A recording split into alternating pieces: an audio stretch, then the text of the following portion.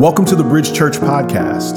Our purpose statement at Bridge Church is to reach people where they are and help them grow. We hope today's message inspires you towards growth, and we pray it's life-changing. And we hope to see you soon.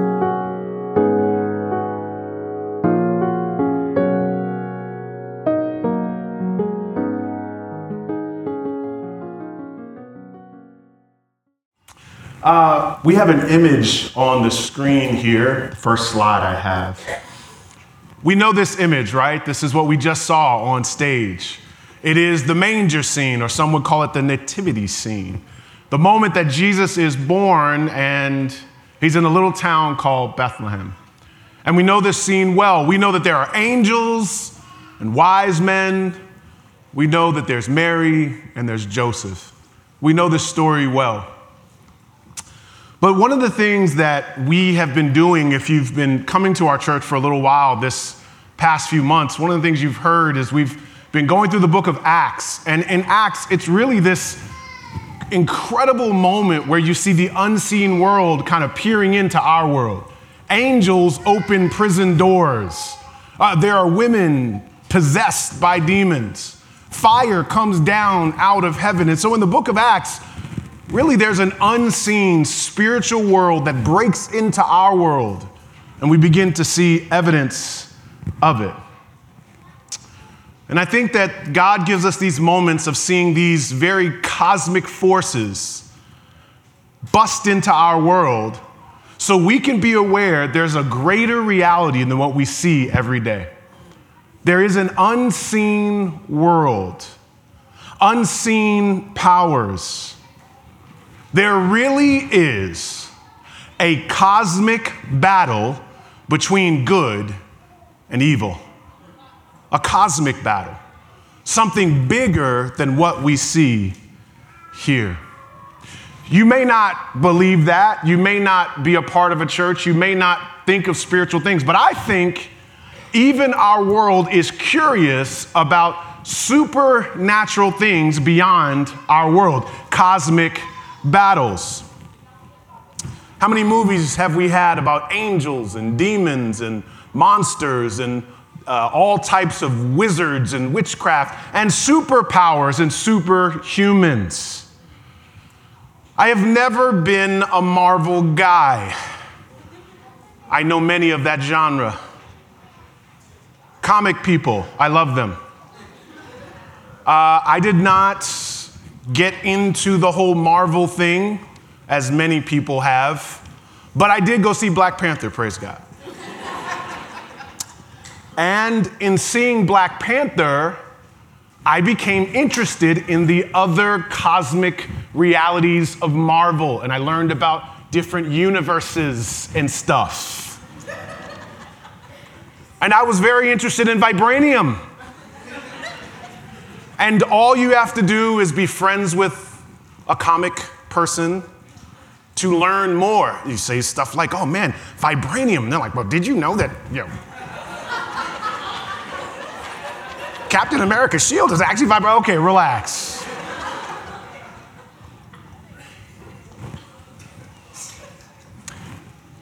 Why are these things making such a mark on our world? I think it's something more than CGI. I think it's more than how well the story is painted. I think we have something inside of us that truly believes there is a battle bigger than what we see happening in politics, what we see happening in our neighborhoods, what we see happening in our families, and even bigger than what we see happening in us. And the Bible would say it this way.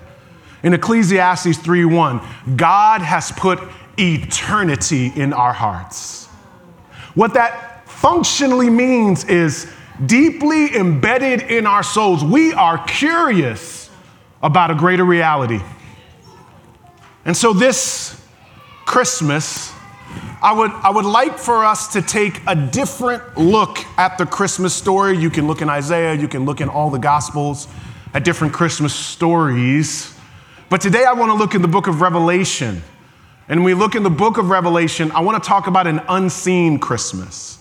The Christmas you didn't see in the nativity scene, the Christmas that's not in the plays, and the Christmas we don't really make songs about. But this still is an unseen Christmas, and it is Christmas nonetheless.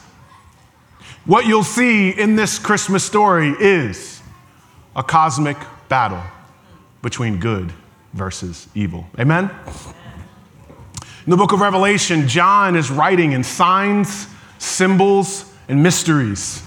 He is giving detail to realities that we don't have functioning in front of us every day. So you will see things that are symbolic, that are pointing to something else. Here, he's going to talk about a sign, one of 7 signs that he will talk about throughout the book. Turn with me, if you have a Bible, or you can look on the screen, to the book of Revelation. For all the Bible people, I will remind you that it's Revelation, not Revelations. Amen? Correct your friends. Be that person. The book of Revelation, Revelation 12, 1 through 2. And a great sign. John has got this vision. He's not very clear on what it is, but there's a great sign, singular, appeared in heaven. Here's the sign. A woman clothed with the sun, with the moon under her feet, and on her head a crown of 12 stars. She was pregnant and was crying out in birth pains. And here's what she's having: the agony of giving birth. In this cosmic story, John says, I'm not seeing this in a literal sense. He says, I see a sign. Now, a sign, as you well know, is a symbol. If you see a sign that says, welcome to New York City, you know that that sign is indicating a greater reality. You know the sign is not the city. You know it is pointing to the city, and it is pointing to a greater reality. In the same way, this should not be taken literal that there's an actual woman that is pregnant, but it is pointing to a greater reality. In this story, there will be 3 characters: a woman, a dragon, and a child. The story, all of this, will be symbolic. So who's the woman? Well, the woman is playing on 2 different planes. The woman, as we understand it historically, is the community we call Israel. Israel is God's people. And in being God's people, they're often called in Scripture the wife of God, or even the bride of Christ. We consider the church, who are God's people, later on. But there is this relationship with God. And this woman that we understand is a picture of all of Israel in pain. We see a similar story and similar imagery when Joseph, if you remember back in Genesis, Joseph tells a story to his brothers, a dream that he has. He says this in the dream, Genesis 37:9, "Behold, I have dreamed another dream. Behold, the sun, moon, and 11 stars were bowing down to me." Now, there are not one-for-one correlation there, but if you notice, there's a sun, a moon, stars, and they're all serving Joseph. Joseph, therefore, is having a vision of being part of a messianic lineage. In other words, we would understand that the 11 stars are part of the tribes, him being one of them. In the same way, if you were to look back at the woman, she has on her head a crown of 12 stars. And again, the moon are under her feet and the sun is wrapping her. And he's saying that the sun and the moon are bowing down to him. Here, then, we see a messianic promise. We see kind of a overarching story. There's a woman who has a sun and the moon, all part of God taking care of Israel.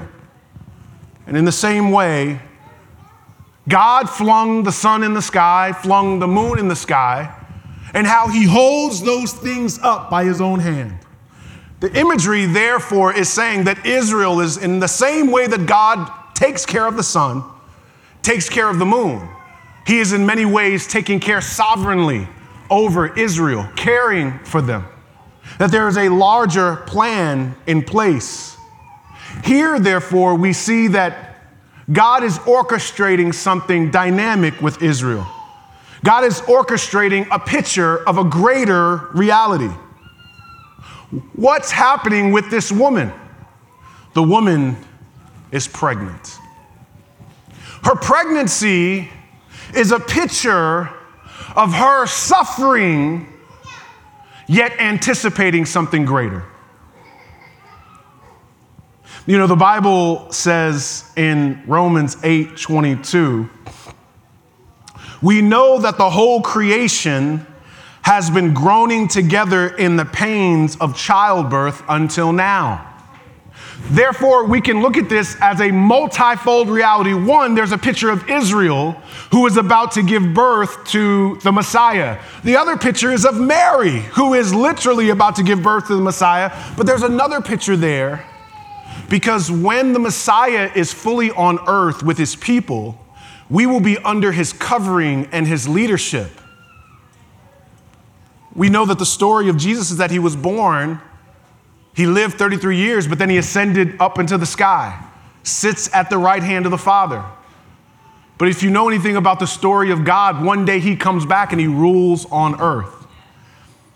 Now, here, eschatologically, we understand that, inside joke. We understand that in the broader picture, we're looking at multiple pictures at the same time.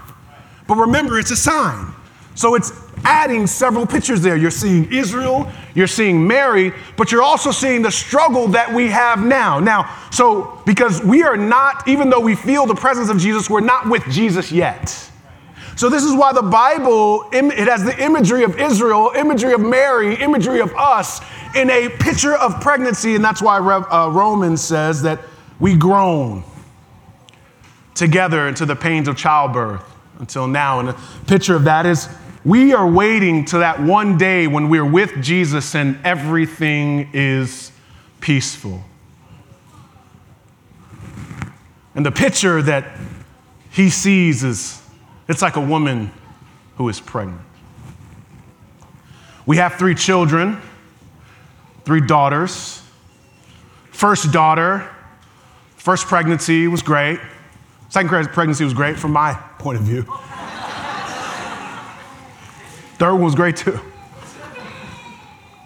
But you know, pregnancy is a really wild moment, because when your wife is literally screaming in pain, you're there like, come on, you're excited. You feel her pain. I mean, you're like, baby, this is hard. And she's just screaming. And in the hospital, there was a woman who was really going through it in the next room. I had to put my hand on the next room, like praying for this woman. She's screaming. Everybody's screaming. There's so many pregnancies happening. But one of the things that happens as a husband is that you're feeling the pain with your wife. You're like, come on. But you're kind of smirking a little bit. Because you're like, man, this is bad, but the baby's about to come. And as the pain increases, the anticipation for joy increases as well. And what the Bible says is, right now, we's pregnant, y'all. And he likens the pain you are going through more like a woman who's pregnant, who will one day after the pain be in utter joy. What they're trying to tell you is right now ain't it. Right now we're laid out on a table, and every moment you feel loss, pain, suffering, they're actually saying it's not the pain of this world, it's the pain of pregnancy.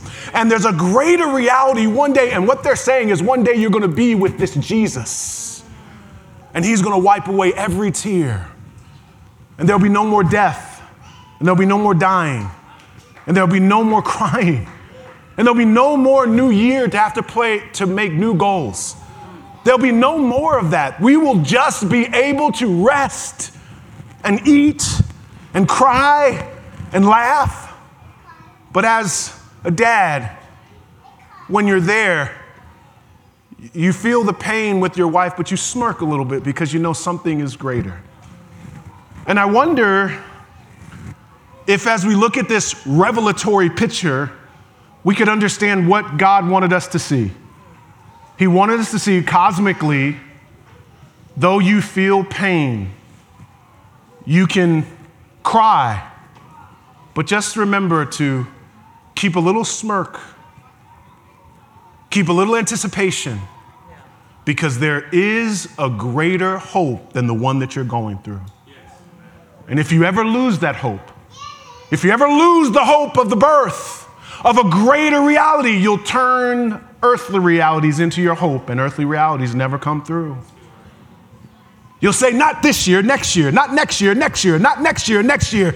And what the Bible says is next year can never be better than the next season of being with Jesus. He's the greater next. He's the greater season. Here, you have this incredible multifold picture of a woman pregnant, Israel, Mary, and even us as a creation. But Mary's not, well, the woman is not the only one in the scene. There's a dragon. Look here in Revelation 12:3. He says, and another sign appeared. In heaven, behold, a great red dragon with 7 heads and 10 horns, and on his heads 7 diadems.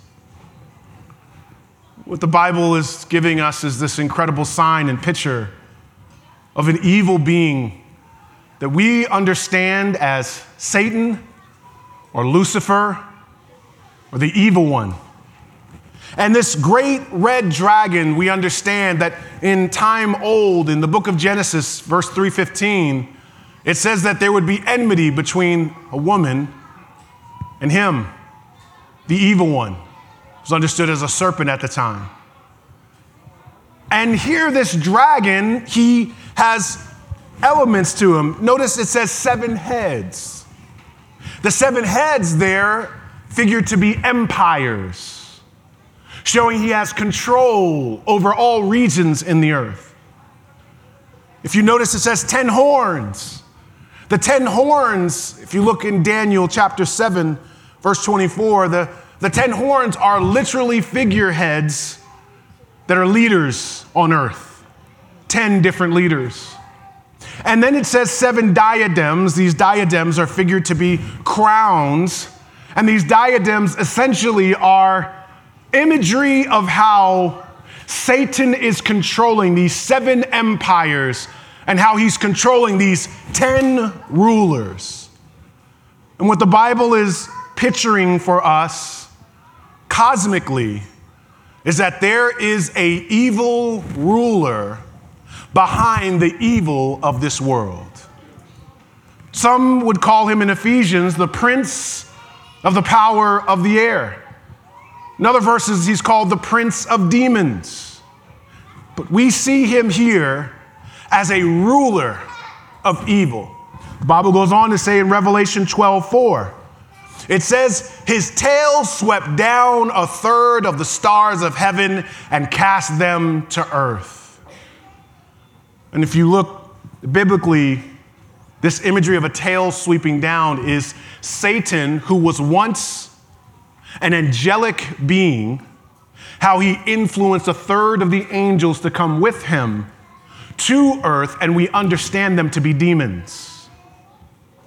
Therefore, we understand that here in Revelation, what John is saying is there is an evil being who has power over human entities, and he has a spiritual army that he employs on earth, who were once 1/3 of the angels, horns and diadems and heads. What the Bible is trying to tell us is that Satan is powerful,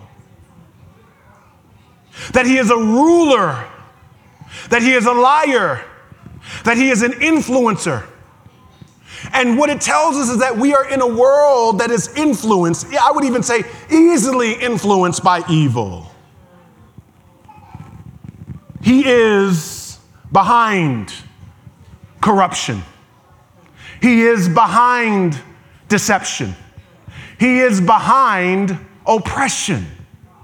There is an evil being that supports, employs, and deploys evil entity throughout this world.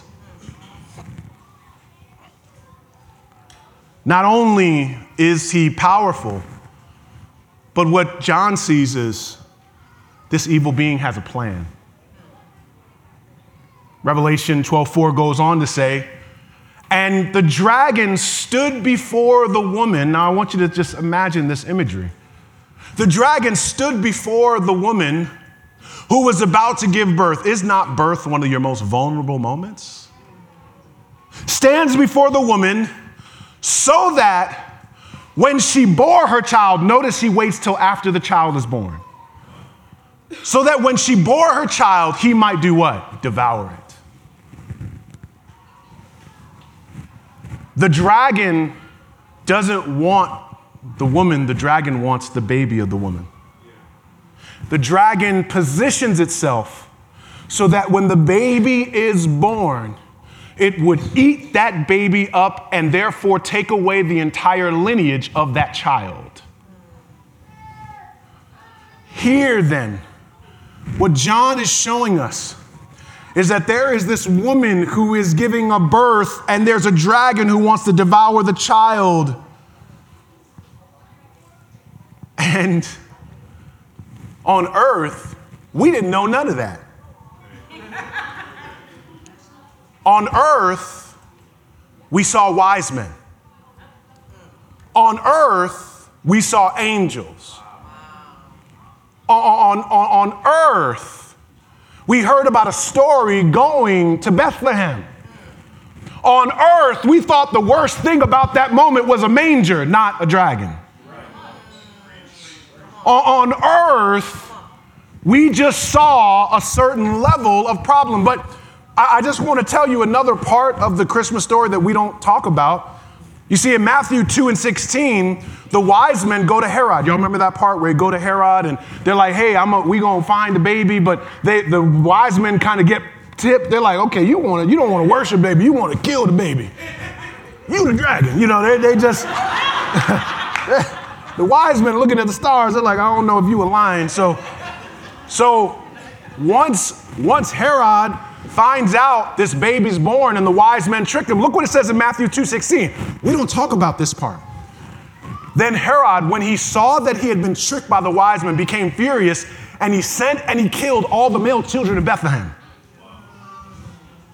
And in that region who were 2 years old or under, according to the time that he had ascertained from the wise men.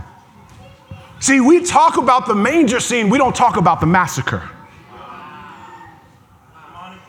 Now, the reason why this doesn't make it into a lot of historical books is because Bethlehem is probably a town of about 1,000 people, so you're really talking about 15 to 20 kids. So it is not considered a huge historical moment in terms of slaughter, but to those mothers it was. Can you imagine the anticipation of knowing that every male child under 2 is going to get killed and them kicking down your door, taking your boy, and they're killing him because they're really looking for someone else. They're killing babies and slaughtering. And so there's 2 things that we must anticipate and understand from this. We thought the worst part of the story was the manger and the massacre, but there's even a worse part. There's an evil dragon that wants to kill everything that God has in terms of this messianic vision. The child of God would be destroyed by the dragon of old. The evil was worse than we saw. The evil was worse than we saw. But my God, I believe the care of God was better than we could have seen too. We say, man, she's in a manger. And remember, the baby was wrapped in swaddling clothes. The baby's just there. And we think, man, that's a tough scene. But cosmically, there's a picture of Israel and Mary, a woman wrapped in the sun. moon at her feet. Earthly, she's in a manger, but cosmically, she's being taken care of by the living God.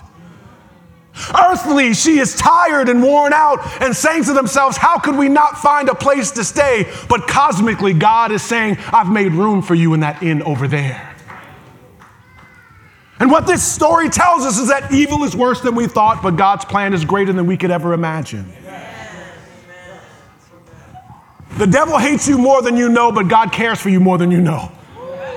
That's it. Read. And so this was the plan. The plan was to devour the child. Now, we don't have time to go into all this. But the evil one, the dragon, y'all know he didn't get the child, right? He didn't get the child. But see, what the dragon wants to do is he always wants to get, if he can't get the child, he wants to get everyone associated with the child. And that's why the Bible says the evil one is seeking to whom he can what? Devour. Same word. And so the evil one wanted to take out the child. He is in the plan of taking out God's children, and he is diabolical. If you've ever had a moment this year where things were looking quirky and suspicious and weird, and it felt too planned out, know that there is an evil with a plan. You don't have to always look at people. Look at the evil one. We wrestle not against flesh and blood, but against principalities and powers in heavenly places. But church, we must also keep in mind that even though the evil one has a plan, there is a greater plan and a greater king. Revelation 12:5 reads this way, the end of the story. It says, she ended up giving birth to a male child, one who is to rule all the nations with a rod of iron. But her child was caught up to God and to his throne. There it tells us a story of how this incredible child is born. This child gets raised up to be this dynamic ruler. As I mentioned, there are multiple images happening here. One is the birth of Jesus, but the other is the ruling and reigning of Jesus. Because if you know the story, how the story ends, Jesus not only dies, but he raises again from the dead. He's on earth for 40 days, but then he ascends to the sky. The Bible goes on to say he comes back one day and he rules the earth, and we are with him as he rules. But we are caught in between two worlds, where one day we anticipate the earthly rule of Jesus, but right here on earth, we have the spiritual rule of Jesus over our lives. And it tells us something about how Jesus rules. One day he'll rule on earth, but here he rules us, the people of God.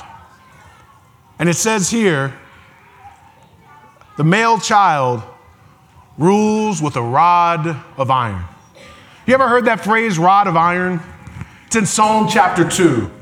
It talks about how the Messiah will come and he'll dash the nations with a rod of iron. When I think of a rod of iron, I think of a baseball bat.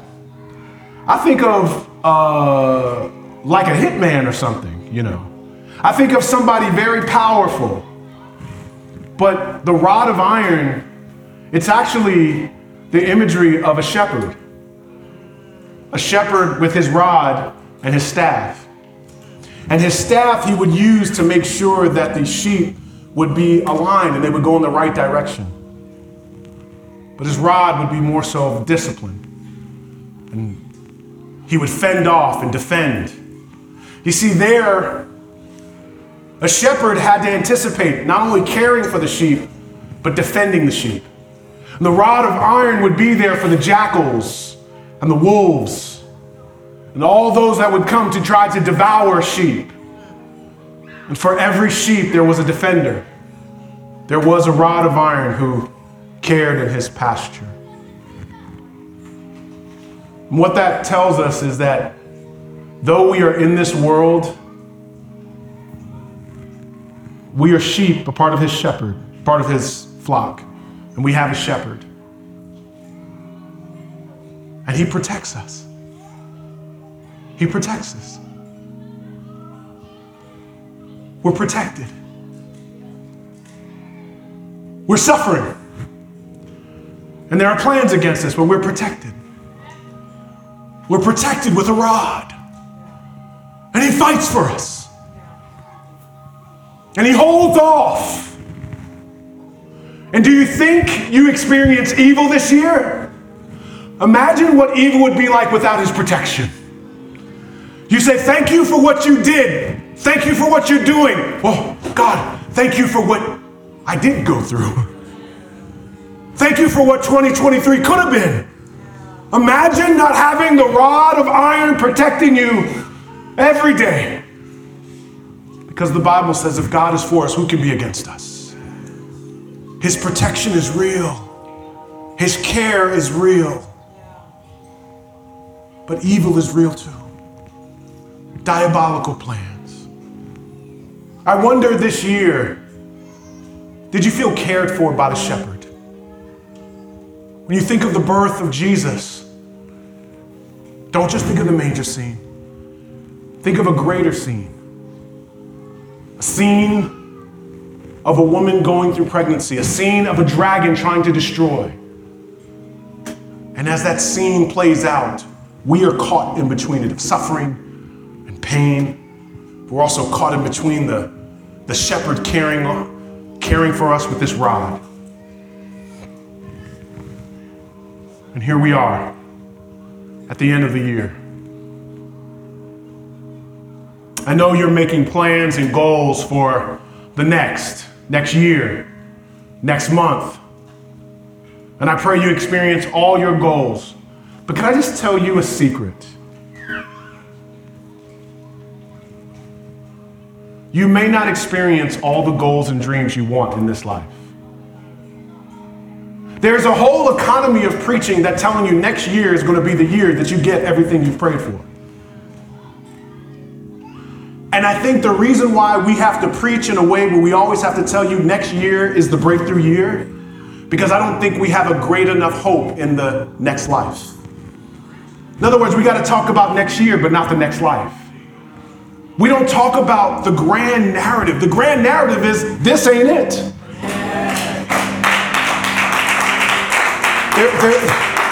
You will get some good, but this world ain't all good. You will see some goals happen, but this is God. God is not here just for your goals. He's here so that you might know him. And one day we'll be with him face to face. We'll be with the child. That's the greatest scene in this world. That's why we have books like Revelation, to tell us that there's an unseen Christmas. And even though this world has some things good, there's a whole nother scene. As I mentioned, I did go see Black Panther. I only went to see it for one reason, because I'm black, praise God. There were cultural, there's certain movies you have to see. I had to see it. I'm told Color Purple is one of those movies. You have to keep your card. So I went to see it. I went to see it with my dashiki on, all of it. I did it. So I went, but I am unaware of Marvel genre. I don't know nothing about Marvel. All I know is I'm black. So I go, loved it. Wakanda forever. It was amazing. We took pictures after. It was incredible. So I'm in there. True story. I'm in there, I'm watching the movie. The music comes on after. I'm like, yo, that was really dope. I stand up. A girl next to me goes, "What are you doing?"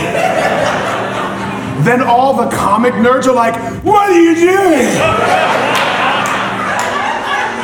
And I was like, "What is wrong with you?" They're like, "Sit down." I was like, "The movie's over." They're like, "It's not over, it's not over." I was like, "What are you talking about?" They're like, "Just sit down." There was an Australian girl, and I'm gonna mess up her accent. I was sitting next to her, and she goes, "Pastor James." I go, "What?" She goes, "You don't leave at the end of the movie." I go, "Why?" She goes, "In these stories, there's always another scene."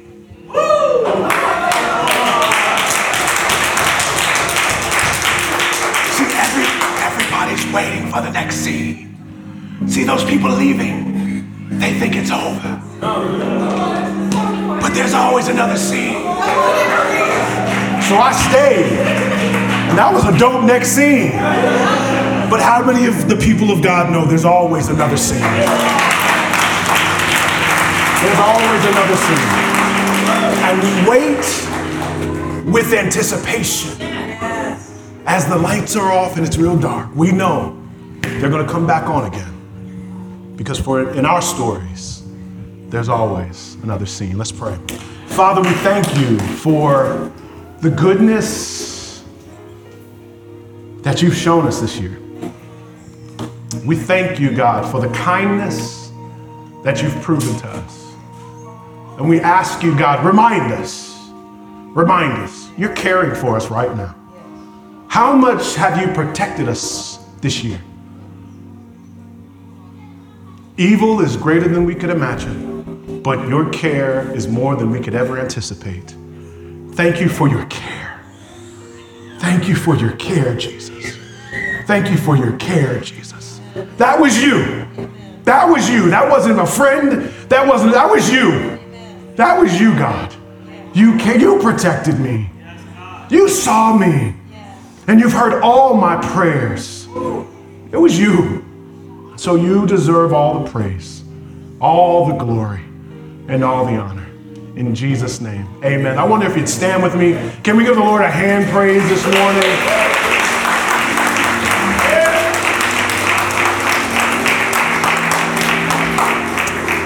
You know, as we get ready to close out, we're going to do some announcements in a minute, but I wonder today, at the sound of my voice, we're celebrating the work of Jesus, the protection of Jesus, but everything starts not with coming to church or listening to sermons. The real core of getting the peace that you so long for is not in your attendance, but it is your alignment to Jesus, and it begins with you saying, you first, you are the Lord of my life. I want to make you the leader of my life. I'm not talking about church membership. I'm not asking if you've been to church. I'm not asking if you've prayed before. What I'm asking is, who is the leader of your life? And I want to invite you here today to make Jesus the leader. The Bible will call him the Lord of your life. If you've done it before and you don't feel like he's currently the leader of your life, do it again so that you might be confident and sure that that Lord, that child with the rod of iron is protecting me. I need his protection. And some of you have tried it on your own, and it's not working for you. That's right. And so today I want to offer you salvation. I want to offer you the leadership of Jesus over your life. Is there one that you would come today and you would acknowledge, I need the leadership of Jesus? Just come today, right here to the front. We're here for you. We want to work with you. We want to pray with you. Is there one here today that you want to come right here and we want to walk with you? Does any of you sense the power of Jesus just drawing you? Is there one? Is there one here today that you want to make a move and you want to know that God is moving your life? Is there one? Is there one? Well, if there not be one today, I pray that in these next 2 weeks while we're not in church and all those things, I pray that if there is someone here and you're wrestling, I pray that the Spirit of the living God would draw you to himself, because you don't have to be here to make Jesus Lord. That's right. But you can make him your Lord in your own time. There may be others where you didn't want to come up, but you do feel a sense in which you need a fresh start with Jesus. And we have a class for people who are making a fresh start and maybe want to get baptized. And so you would text the word faith to 55444. Text the word faith to 55444. Now, God, be with us, use us, and call us into your great mercy and your great power. We ask all this in Jesus' name. Amen. Amen.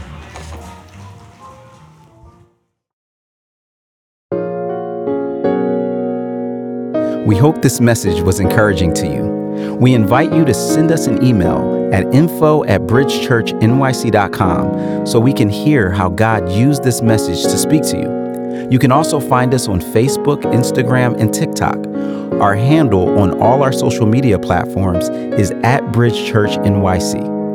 Our website is bridgechurchnyc.com. If you're in the New York City area, we would love to see you on a Sunday. Our services are at 10:30 a.m. and noon on Sundays at 345 Adams Street in downtown Brooklyn. Thanks for listening to our podcast today, and we hope to see you soon.